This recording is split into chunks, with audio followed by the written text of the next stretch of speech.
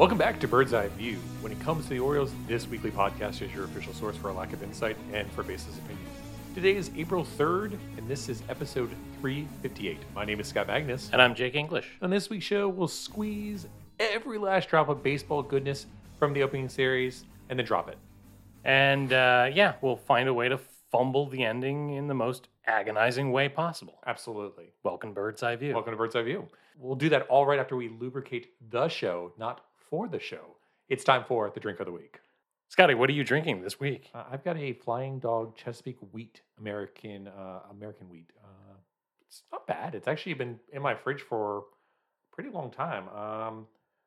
Bottled. Oh my goodness, bottled in August of 2022.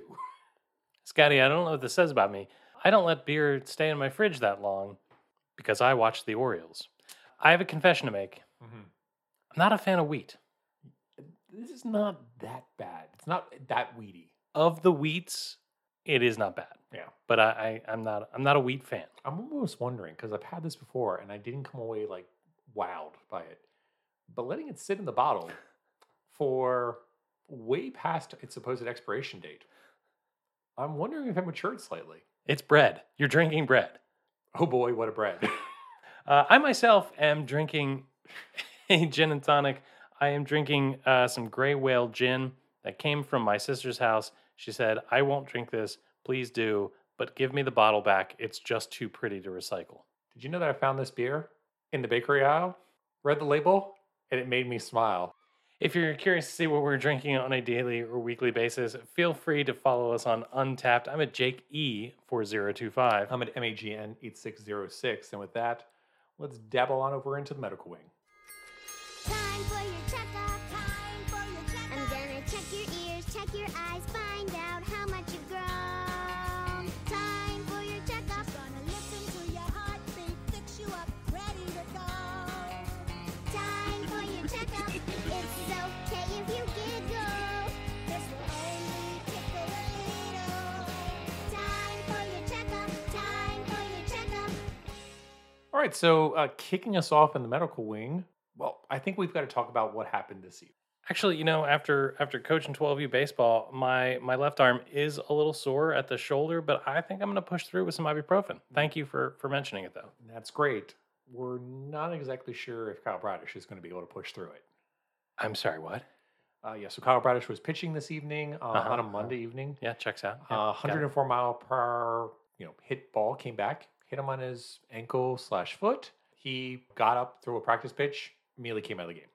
Now, I'm not an expert. Mhm. That sounds suboptimal. It was suboptimal. Now, he did walk off the field with some help. And then as soon as he got into the dugout, he looked like Lamar Jackson after coming out for the rest of the season. You just pick at scabs is what you do. So, Hi, Scott Magnus. Kyle, Nice to meet you. Kyle Bradish is ailing, and we don't know just yet. So let's not overreact just yet, Let's not overreact or underreact. and let's take another gander through the medical wing. I understand that Jorge Mateo also had an ouchie, was day to day. Is he also on his way to dead? No, he's in the lineup. Apparently, getting spiked in Boston is not a career killer. Apparently, so imagine that. All right, fair enough. I will be honest. I don't know the answer to this question. A lot. Let me peel back the curtain here, listeners. Sure. Very often, one of us will ask a question that we know the answer to just to make conversation. I don't know the answer to this question, and I apologize. When does James McCann become alive again? He's on the 10-day IL. It was backdated to a day. I heard that he was in Texas and running around on the field. So is he close to being back? He's allowed to come off the IL on Thursday for the home opener. Thursday for the home opener. Okay. That's great. So he'll get the start on Thursday? Absolutely. Adley Rutschman will be on the bench. Nice. The other residents of the medical wing are probably going to be there for a little while. Dylan Tate, do you think he'll come back at the end of his 15-day IL stint? Absolutely not. No, I don't think so either. I mean, Dylan Tate's not coming back until mid-May. I think is the date that they threw out. May 2nd, yeah. Michael Givens is, I think, maybe the other one that as a possibility, but I don't think either one of those is anywhere close to being coming back. Well, Dylan Tate may also not be back until after they finally say, okay, you need Tommy John surgery. That's true. That's a good possibility. Yikes. Well, at least John Means will be coming back at the end of the All-Star break, hopefully, and he can coach up Dylan Tate of what the recovery period looks like. Yikes. It's the magic of Orioles baseball. With that, let's leave the medical wing, please, and head directly into Orioles baseball at 280 characters at a time this week. On the Doji.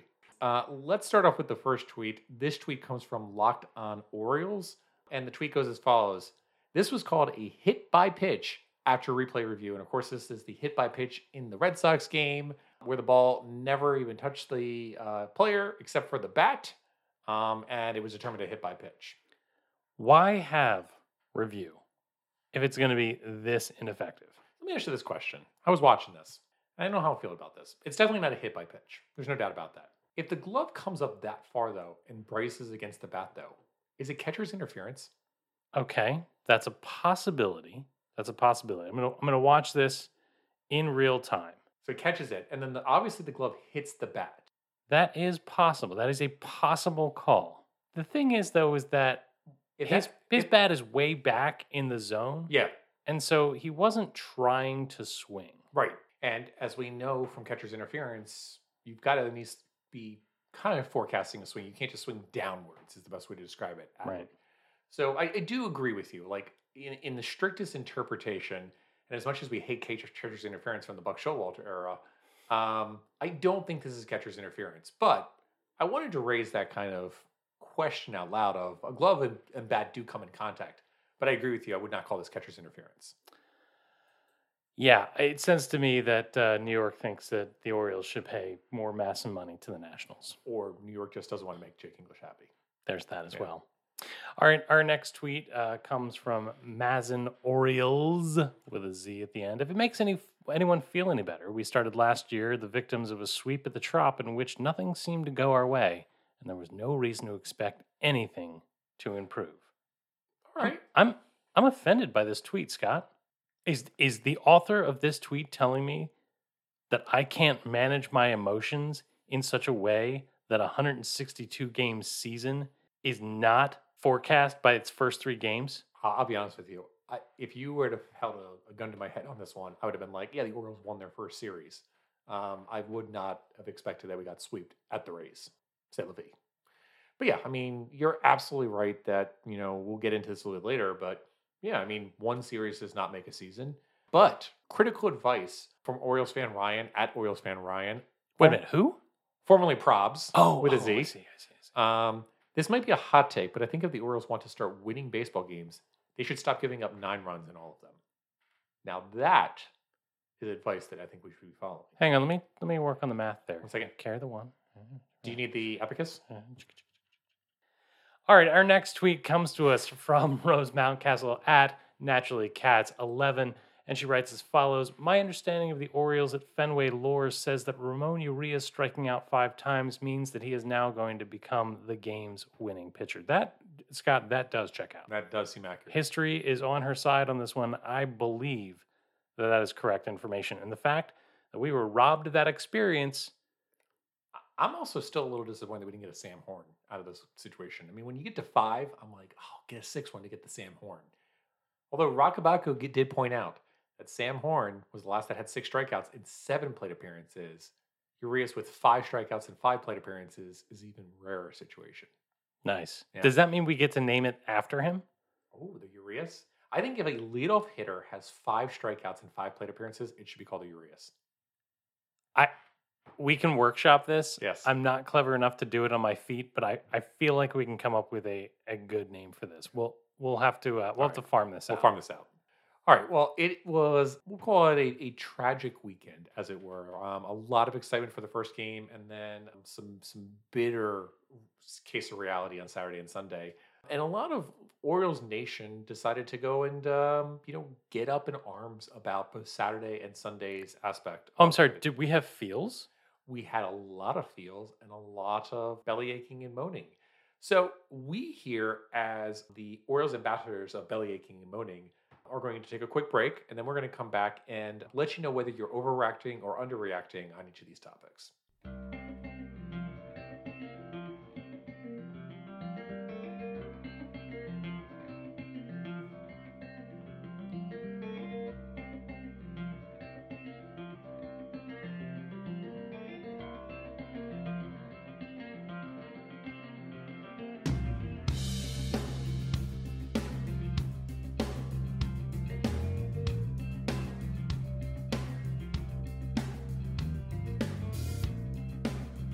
Jake, I'm mad.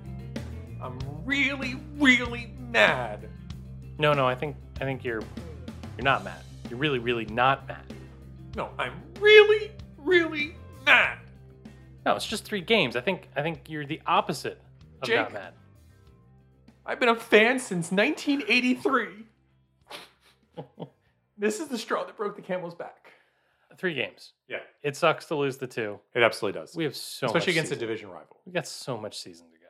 You know, I think it comes to the point, and I think a few folks were making this of everyone believes that Boston is going to be worse than the Orioles, and everyone looks at this and says this is a series that you have to win against a poor opponent.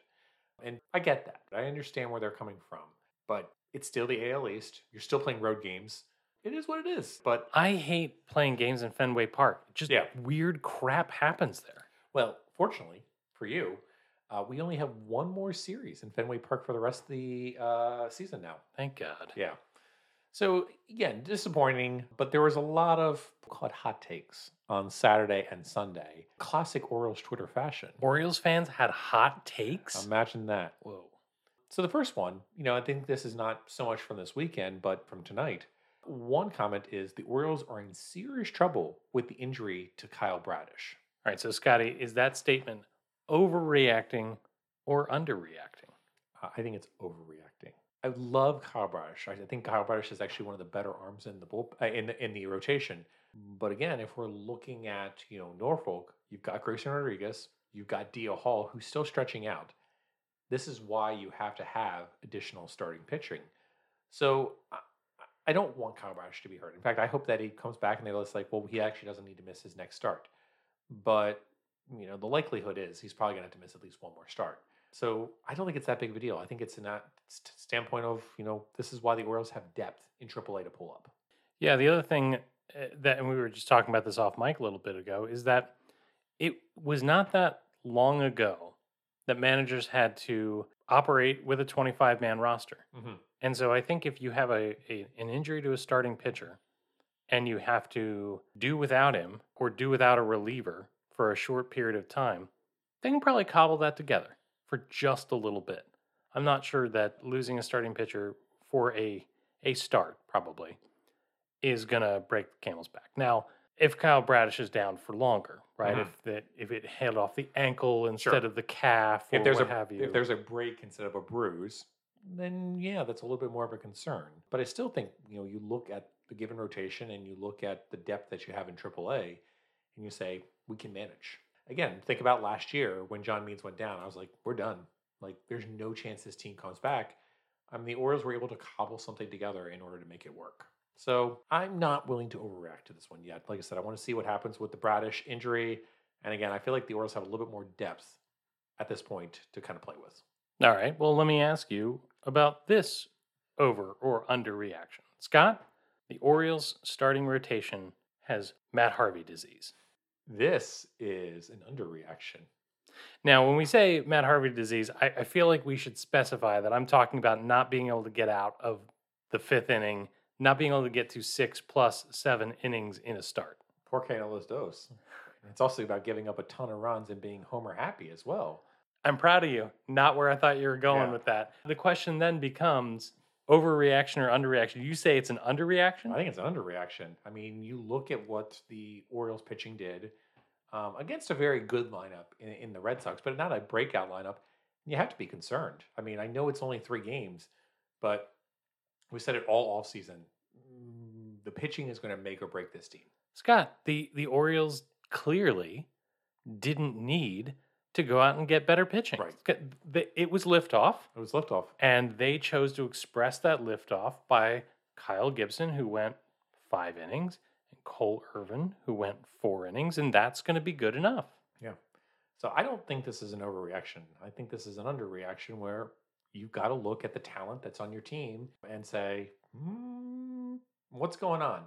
And certainly the team was not helped by, we'll call it, defensive woes, which we'll get to in a little bit. But again, there were a lot of pitches left in the middle of the zone that were not great. I have predicted boldly Boldly. in our last episode that the quality of the starting pitching is going to surprise us. It's going to be a pleasant surprise. Pleasant surprise. So I think this is an aberration. I think this is a small sample size. I think it is, the cold, the chill of April, and it is my great hope that we will see stretched out performances from a lot of the staff. I think that Gibson and Irvin can be depended upon for some innings. Bradish and Kramer both went deep into games late in the season, and I hope we get more of that. I really hope that we're singing a different tune. But boy, that first series, not fun to watch. Not fun to watch. All right, what about this one? Outfield defense is going to be a serious concern for the Orioles in 2023. No, not buying it. I think this is a major overreaction. I don't know what was going on in that first series. There were weird routes being taken to balls. I'm not even going to get into the whole dropping situation, but just some really weird plays. I mean, there was the one where Mullins, if he just goes to the wall and catches it, you're staving off some runs. So I can't imagine the outfield defense is going to be this bad. I'm just going to chalk it up to just first series, Fenway, weirdness bounds. Yeah, you look at Mullins and Hayes, you look at McKenna. Those are quality outfilders. Yeah. I think Santander is not as good as those guys in the outfield, but he's not going to hurt you out there. Terran Vavra is interesting because he was not an outfielder by trade, but I think that our outfield is going to be a strength and not a weakness. It's just we got hit by weirdness. We got hit by Boston in Fenway weirdness. Completely agree. Jake, another one that was, kind of commented on was Brandon Hyde getting a little too cute with lineup matches versus lefties. What do you think? Over or underreaction? I think this is an underreaction. And I say that because you and I don't think that we have defended Brandon Hyde. I don't think we're Brandon Hyde apologists. I think we simply don't attack where there's no reason to. But one of the things that I don't love about Brandon Hyde's decision making is that I feel like he tries to load up the lineup against lefties with right-handed hitters a little too much. And so we want to see Stowers. We want to see Vavra. I want to see a lineup against lefties that doesn't try too hard. We already have good hitting. Hitting is not going to be the problem with this team. So yeah, I think Brandon Hyde gets a little too cute for his own good. So you think this is an underreaction? Yeah. I think this is a little bit of an overreaction, personally. I think this is one of those matters where, in general, we used to rail against lineup construction all the time. But in reality, besides Urias batting leadoff, which is the only kind of question mark that I would have, I don't really mind the lineup choices to date. Urias batting leadoff makes no sense to me. And that's before even the 5K incident. I just don't understand that move. There's so many other people that you could bat leadoff while you're putting Urias. So that felt like a little bit of a reach to me. But overall, on a whole, I think Hyde's lineup has actually been pretty decent. Okay. Next, this is good stuff. Adam Frazier actually was a good signing. Man, there's been so many people talking about Adam Frazier. And let's just quickly go through his numbers for the week. He has had 9 plate appearances, 625 average, 666 on base percentage, 842 WOBA, 438 weighted runs created plus, 1 home run, 5 runs scored, 2 RBIs, and a stolen base. That's a pretty good week. It's much less 3 games. It's 9 plate appearances. Yeah. All right, so I get it. I'll tell you what really bothers me. Yes, he's had some decent at-bats. Nothing with major power except for that 1 home run. Here's what bothers me. I have not been impressed by his defense yet. Have you looked at him and been like, wow, he's got great range or anything like that? Because I'm looking at him like, he's okay, but he's not like great, it seems like. So I have to admit that I've been working really hard to remain a little more neutral than my bias allows, because I was puzzled by the signing. Yep. I think everybody is. I didn't think it served a purpose, and I would much rather see other people at second base. Sure. And so every time I see him play in the field, my first inclination is like, well, what's so special there? And I'm like, nope, take a step back. I know you'd rather see Ramon Urias so that Henderson can play third. I know you'd much rather see Terran Vavra. Okay, give him some time to wow you. Because maybe we will look at Adam Frazier and we will see a J.J. Hardy, a guy who makes all the plays he's supposed to. He's in the places where he's supposed to be. He gets there. And I'm sorry, I'm just going to turn you off for a second. Did you just compare him to J.J. Hardy? First of all, your wife will never go up to Adam Frazier and grope him, okay? Never. Maybe we'll see a guy who is a quiet contributor defensively. Maybe we'll see that. That's what I'm hoping. I think we can finally admit that we have lost the Manny Machado trade after watching Dean Kramer pitch. Oh my goodness. First and foremost, I don't think that there's anything that Kramer can do to win that trade. Oh, okay. Wow. I think the trade was already well lost. And the only thing that Kramer is capable of doing is salvaging a little bit of our pride and good feelings Okay. in an already cataclysmic trade. Gotcha. So you've already admitted defeat. Oh, absolutely. I'm an Orioles fan. So you're just looking for the participation ribbon at this point. I want it to sting a little less. Gotcha. So you just want a little aloe vera. Yeah. Yeah. Okay. And if he can provide that on the next great Orioles team, awesome. But the Manny Machado trade really didn't help us get there. I will point out this. Now I'm thinking about it. If a certain podcast is listening to this episode, aloe vera would be an excellent name going forward for Dean Kramer. Aloe vera. Excellent. All right. Our next over/under reaction. Grayson Rodriguez's pitching, both in spring training and in his first start in the minors, justifies the Orioles roster decision. So his last minor league start, he went, 3 innings at most? And I think he gave I think up, it was 4. Was it 4? And he gave up multiple hits. I think he had 4 walks, 2 Ks. I think he gave up a home run. I think it was only 2 earned runs, though, off the top of my head. But still, it was not a impeccable performance. And there was a lot of commentary about he didn't have feel for his breaking balls, and he had a little bit of command issues on the given evening. And people have continued to point out, like, well, Tyler Wells had a better spring training than Grayson Rodriguez, so he deserves to be up here. This is extremely overreacting, in my opinion. This is carrying water for the Orioles where they don't need it. Exactly. Look, I get it, and I understand that you might be like, well, we want to make sure that Grayson Rodriguez has all his pitches together. But again, do you want him to be figuring it out in the minors, or do you want him to be figuring it in the majors? Me personally, even if he gets wrecked in the majors, I want to see it in the majors. Like, I want him to face major league talent that is going to challenge him so that he has to adapt his form in order to be better. Like, I don't think he's learning anything down there. And if it's just touch, then honestly, he should only be down there for a start or two just to get touch. The fact that we're going back to spring training stats and being like, well, his spring training stats were terrible. By this basis, like, Brian Mattis should have been like a Cy Young candidate in many spring trainings, and not even close. I have to tell you, I don't know that I can be satisfied by anything but greatness. And I realize how unfair that is, but I'm disappointed that... Hey, look in the mirror. You want to see greatness? Look in the mirror. I'll do that every day.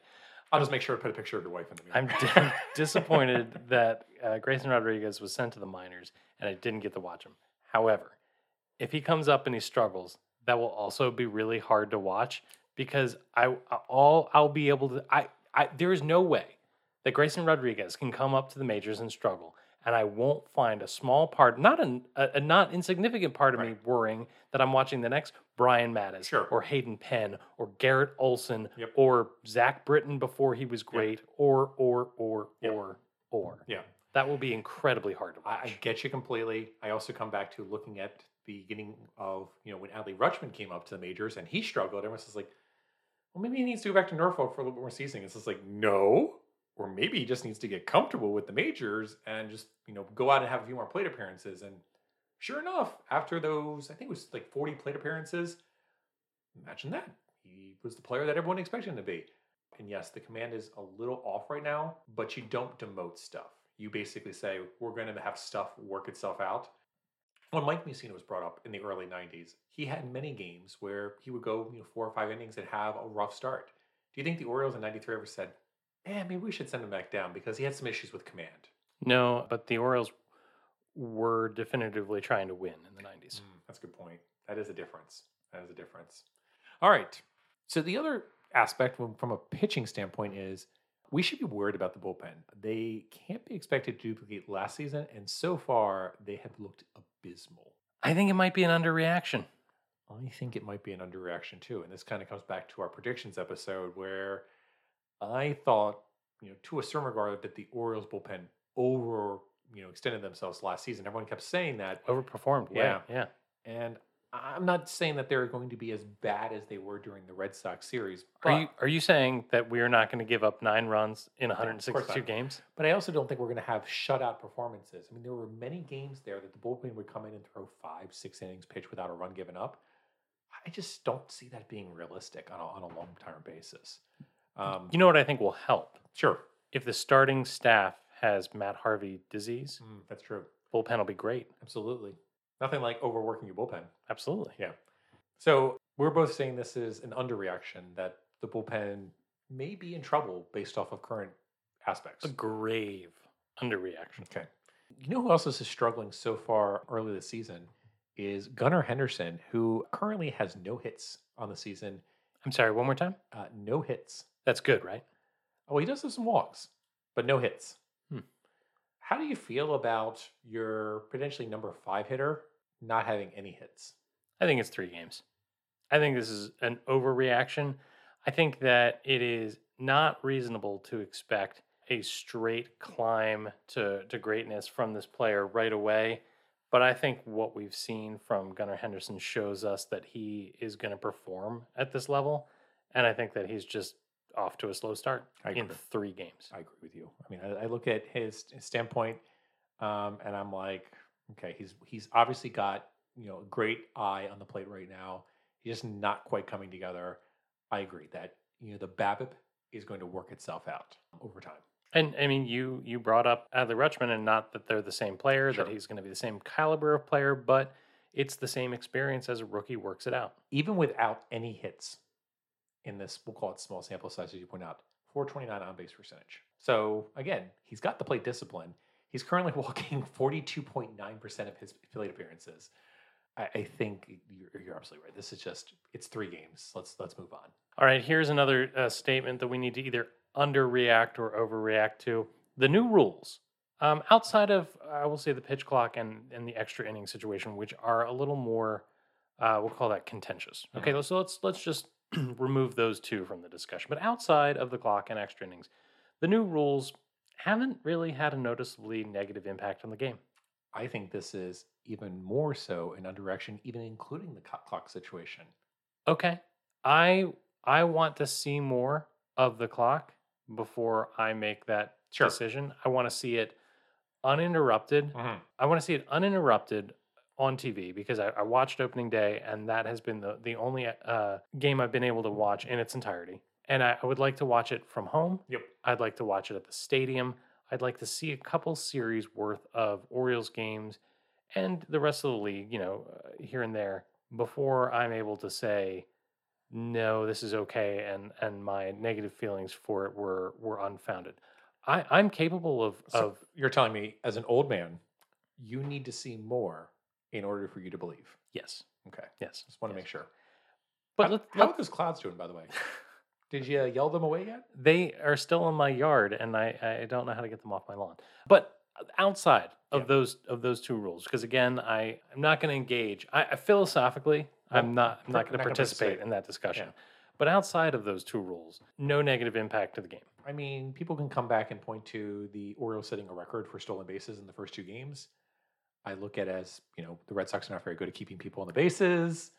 And was 6 inches the difference in any of those steals? You know what? That's a song title in there.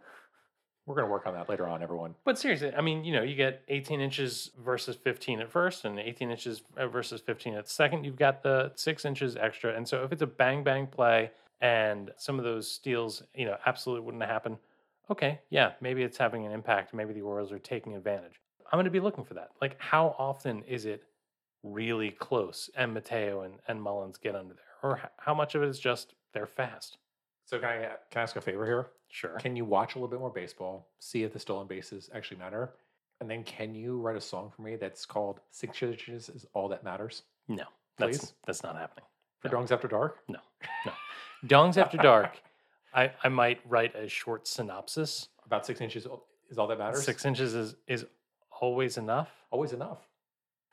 Anyway, I think it is an underreaction that there's been no negative impact. What about the shift? I mean, have you looked at games and said, oh, wow, the shift is really No. making a difference here? Not at all. Yeah, I haven't seen that either. Yeah. The next one was the Orioles cannot be beat on opening day. This is a massive overreaction. Oh, Scotty, I disagree. This is a massive underreaction. No, this is a massive overreaction. Orioles can't be beat on opening day. Do you remember the last opening day that they lost? Kevin Gregg? Michael Gonzalez. Michael Gonzalez. Did they win with Kevin Gregg? They must have. Okay. They must have. But like we're talking what, 2011? Michael Gonzalez? That sounds right to me. Yeah. 11 or 10. It was before the show. Yeah, it was before the show. Orioles can't be beat on opening day. Can't happen. Okay. Do you know how many Orioles games I have willed into existence on opening day? That Michael Gonzalez game was against the Yankees, right? I choose not to remember. And we are playing the Yankees for home opening day, right? We've beaten them regularly, like Okay. a drum on opening day, in seasons in which we've been terrible. In fact, one of my favorite. Did you know that Michael Gonzalez is throwing out the first pitch on Thursday? I assume that he is. I assume that he's throwing every first pitch of my nightmares. Yeah. One of my favorite opening day memories is the 2009 game Mm-hmm. because it was the first game after Mark Teixeira signed with the Yankees, and I feel like that was the first game in a really long time where it was like the Yankees are in town. There are more of us than there are of them in the stands. The fans are really into it. We have people to hate Mhm. on the field. There was just a really good vibe in the stadium, and the team won. Because opening day is always about hating your fellow individuals that root for a rival baseball club. Absolutely. So- Orioles cannot be beat on opening day. So- It's a massive underreaction. Jake, finishing this out, opening day is a sellout this year, and tickets are going for a premium on the secondary market. Normally going for right around like $100 for standing room only tickets at this given moment. And lo and behold, the Orioles are playing the Yankees, and it seems like ticket demand is extremely high from people wanting to watch the Baltimore Orioles. Yeah. So, Jake, my question would be, with a weekend series coming up, with it being Easter weekend coming up, opening day will be filled with more Yankees than Orioles fans for them spending a long weekend in the Baltimore metropolitan area. Massive overreaction. Massive overreaction. Scott, I have solid logic on this. The reason Have you been going through people's licenses? I card fans all the time. Yeah. The reason that tickets are so expensive, Mhm. the reason that the secondary market has just taken off, the reason that people want to get into the ballpark on that day is to see Adam Frazier play. Oh, I thought it was because there's going to be concerts on occasion. Adam Frazier is what is bringing people into the seats. It is financially for the Baltimore Orioles, Scott. Mhm. It's liftoff. All right. Well, those are some of our overreactions and underreactions. Tell us what we missed. Reach out to us at Bird's Eye View BAL and let us know what you're overreacting to, or what you're underreacting to, or what Orioles Twitter is as well too. And keep up the communication with us as the week goes along, and let us know. With that, it is time for the return of the segment that I hate the most, and the one that Jake and Derek Arnold love the most. It's time for some Fantasy Boss.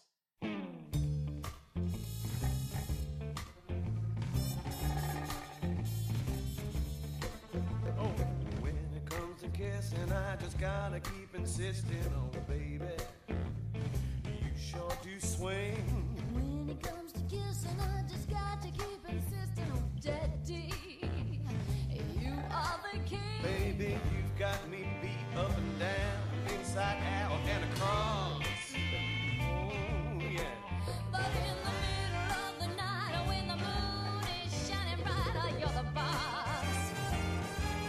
That's right, Scotty. Here we are. It's 2023. It is time for a fresh new round of Fantasy Boss. If anyone is listening, and by that I mean if anyone new is listening, what is Fantasy Boss? You may be asking yourself. Well, It's the worst. I'm going to tell you that right now. It's the worst. Great question.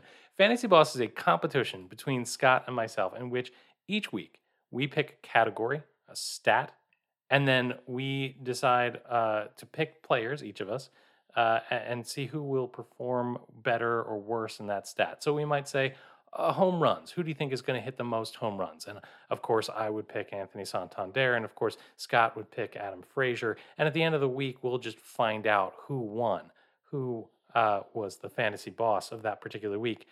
It doesn't matter. It doesn't matter. It doesn't matter that I win this Every season. handily. First of all, we're gonna back up on this handily. There's only been one season where it's been handily, every single other season, it has come down to the wire. The wire. And somehow, some way, Jake picks a random factor figure and says, we're going to do this. And I was like, that makes no sense based off everything that we've seen all season. And Jake somehow manages to win it. It It's the magic of Orioles baseball. it does go like that a lot. So I one of the things that I found interesting over the first 3 games has been the team strikeout situation, and it's not the folks I would have expected Sure. striking out the most and the least. So if you take out Kyle Stowers, who has a single plate appearance with a strikeout for 100% K rate, Yep. the next leader of the team was Ramon Urias. Gee, I wonder why. Something we may have talked about. And then next was Gunnar Henderson. Urias, by the way, had a 38.5% K rate, and Henderson was 28.6. But if you look at the other end, leading the team, it was Cedric Mullins with a 6.7 K rate. And right after that, you had Jorge Mateo. And frankly, I'm a little surprised by that. I am surprised by that too. I'm pleasantly surprised. And so Jorge Mateo is going to be the subject of this week's Fantasy Boss. Okay. We overreacted, we underreacted, and so this week's Fantasy Boss is going to be a straight over-under. I'm going to set the K percentage at 15, Okay. so a little bit of regression from his 10 from this week. All right. And so, Scott, I'm giving you, because I've picked the category, you get to pick first. Jorge Mateo, over-under 15%. So I feel like 10's really, really good. So I'm going to go, he's going to be over 15%, and he's going to regress over that point and come back into a more healthy medium. I feel like Mateo is typically like a 20, 22%, like definitely not upper 20s, but we'll call it lower 20s. So I'm going to go gambler's fallacy and just say it's going to be above. All right. I think it's wise. Which means it's going to be wrong, everybody. If I you would knew. have taken the under if I had Yeah, given the option. of So course. I'm happy about this. Which means he's not going to strike out at all this week. Right. He's going to have 6 home runs in the week. And he's going to have 6 home runs. And then even in those 6 home runs, he's going to have 30 stolen bases in this 1 week as well. Well, Scott, I was worried about that. Mhm. And I was also a little worried about the fact that, Fantasy Boss may not have gone the way necessarily that you would have wanted it to in the past few years. And so I'm gonna break the rules. All right. I'm gonna throw out a wild card. Oh, okay. It's our first Fantasy Boss wild card of the season. Okay. And so it might not click this week. Mhm. It may not click next week. But when it clicks, Mhm. the person who made the correct guess, or I would say educated guess, Mhm. will get the point. Okay. And so my question to you, Scott Magnus, is which of the starters do you think will make the first 7-inning appearance? I'm going to guess Kyle Gibson. Okay, that's a good guess. That's a good guess. I liked watching Kyle Gibson. I'm surprised to say that. But overall, watching him on opening day, I was just like, he's not bad. So my guess, and again, Kyle Gibson was stretched out pretty far in spring training. My guess is going to be Kyle Gibson. Okay, I got to be honest. Yeah. I like Cole Irvin for this particular thing. Yep. If not for tonight, Yep. my answer would have been Kyle Bradish. Gotcha. Yeah. But I'm going to say instead, who's supposed to start on opening day? The home opener. I think it was supposed to be Kramer. Well, then, Scott, it's going to be Kramer. It's Okay. going to go 7 full against the Yankees, sending a lot of really unhappy Adam Frazier fans home. We're going to say we're going to win the Manny Machado trade? No, but it'll be a little bit of aloe vera, and I'll get a fantasy point. So we have set the gauntlet, as it were. The main event this week, of course, is Jorge Mateo and his K percentage. A wild card of the first starter to hit 7 innings, and whichever of those guys hits first will award the wild card. Okay? Yep. All right, and with that, another returning segment.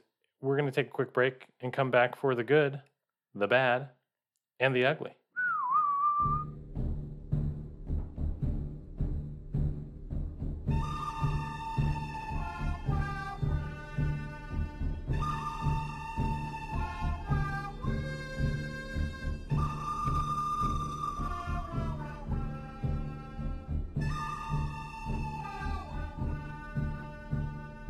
That's right, it is time for the good, the bad, and the ugly. I'm going to go ahead and get started, mostly because when it comes to the ugly, Scott's rants far exceed the quality of my own. And my good this week is Cedric Mullins. You know, I have said publicly that I am a little worried about him as a regression candidate for the season, and that could not have been further from the truth in that first 3 games. We mentioned his very low 6.7 K percentage against a 13 walk percentage, 556 WOBA, a 264 weighted runs created plus, 2 home runs and 2 stolen bases. Yum. Yum indeed. So hopefully that can continue forever and ever and ever. My good for this week is not something that was on the field, but off the field. I really enjoyed the segments this weekend where Melanie Newman went and interviewed the players' wives in the field, off the field, and just kind of checked to see how they were going. I thought it gave a good aspect from an understanding of where they're coming into the season, how their lives get changed on this basis. So I really like that. I haven't seen that ever done by Masson, but I thought that was a kind of a cool standpoint. I'm looking forward to them doing that going forward. Yeah, we always talk about the fact that Major League Baseball itself doesn't market its players the way it could, Right. and these guys are human beings. Okay, I like it. My bad is going to go to Felix Bautista.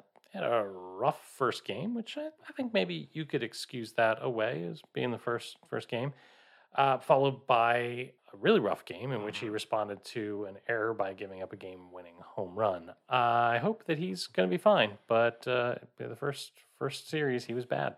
Yeah, it was just a bad few games.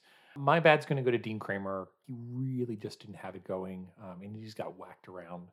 I know he's going to be better. Again, you were looking for Kramer to kind of come out there and establish after a game that got a little too close, and Kramer couldn't do it. So Kramer is my bad for the week. I know he's going to bounce back, but I want to see more from him, especially considering that he's supposed to be our best starter on the rotation right now.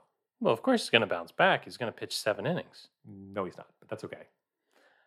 My ugly goes to losing to the Red Sox in Fenway Park.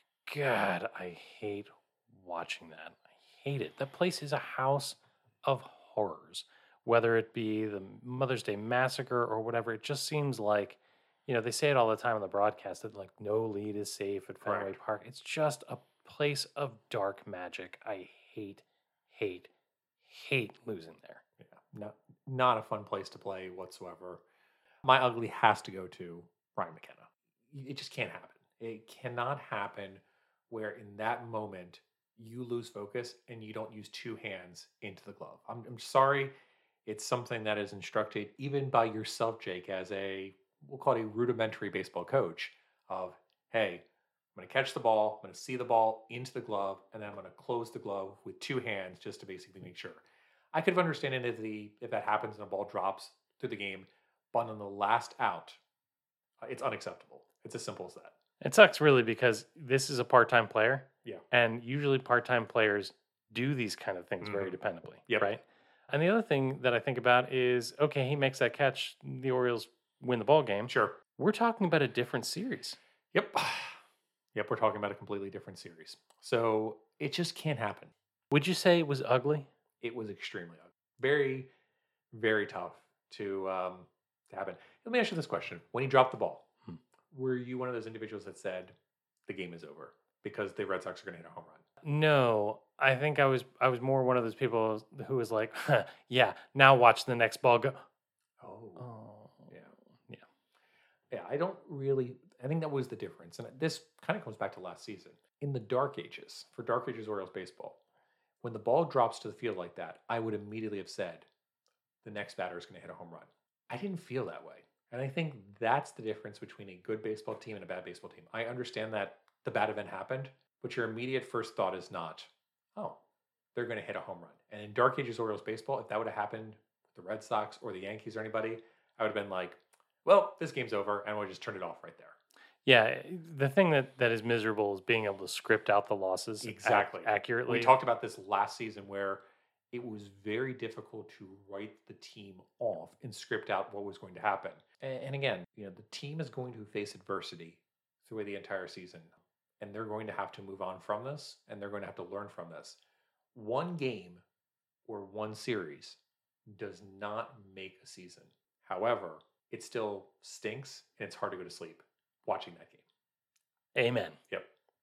All right, that is it. That's the good, the bad, and the ugly. Again, please share with us your good, bad, ugly. We're going to take a quick break. and come back and play the save.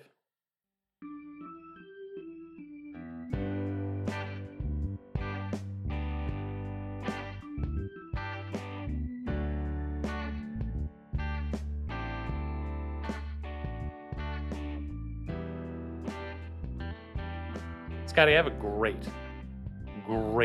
item of discussion for blowing Okay. the save. It doesn't belong anywhere else, and that's what this segment is for. But Scotty, we are not alone. Okay. We are not alone in the, I would say, veteran Orioles podcast space, because some of the OGs are coming back. They're coming out of retirement. They're filling the airwaves with goodness. And I, of course, am talking about the triumphant return of the Baltimoreans, Yeah. as well as Camden Cast. Hey, Camden Cast is back. So I would beg you all, make sure you're filling your ears with as many Orioles podcasts as you can.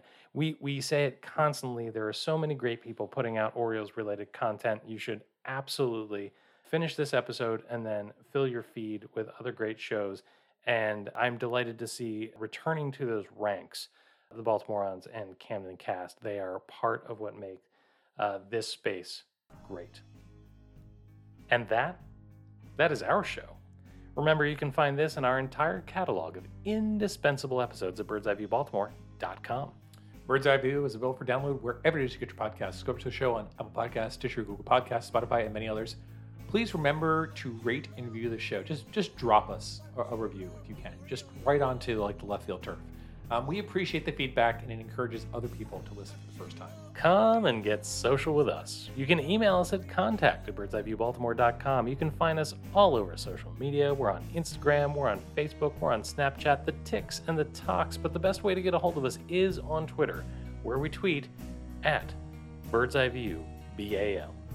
And with that, Baltimore and beyond, I'll bid you all a fond adieu. Good night, Baltimore. Watch the ball into the glove, and let's go O's.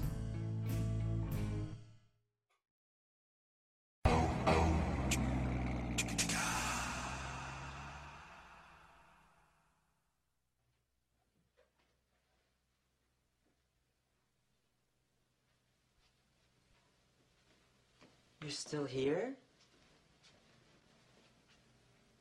It's over. Go home. Go.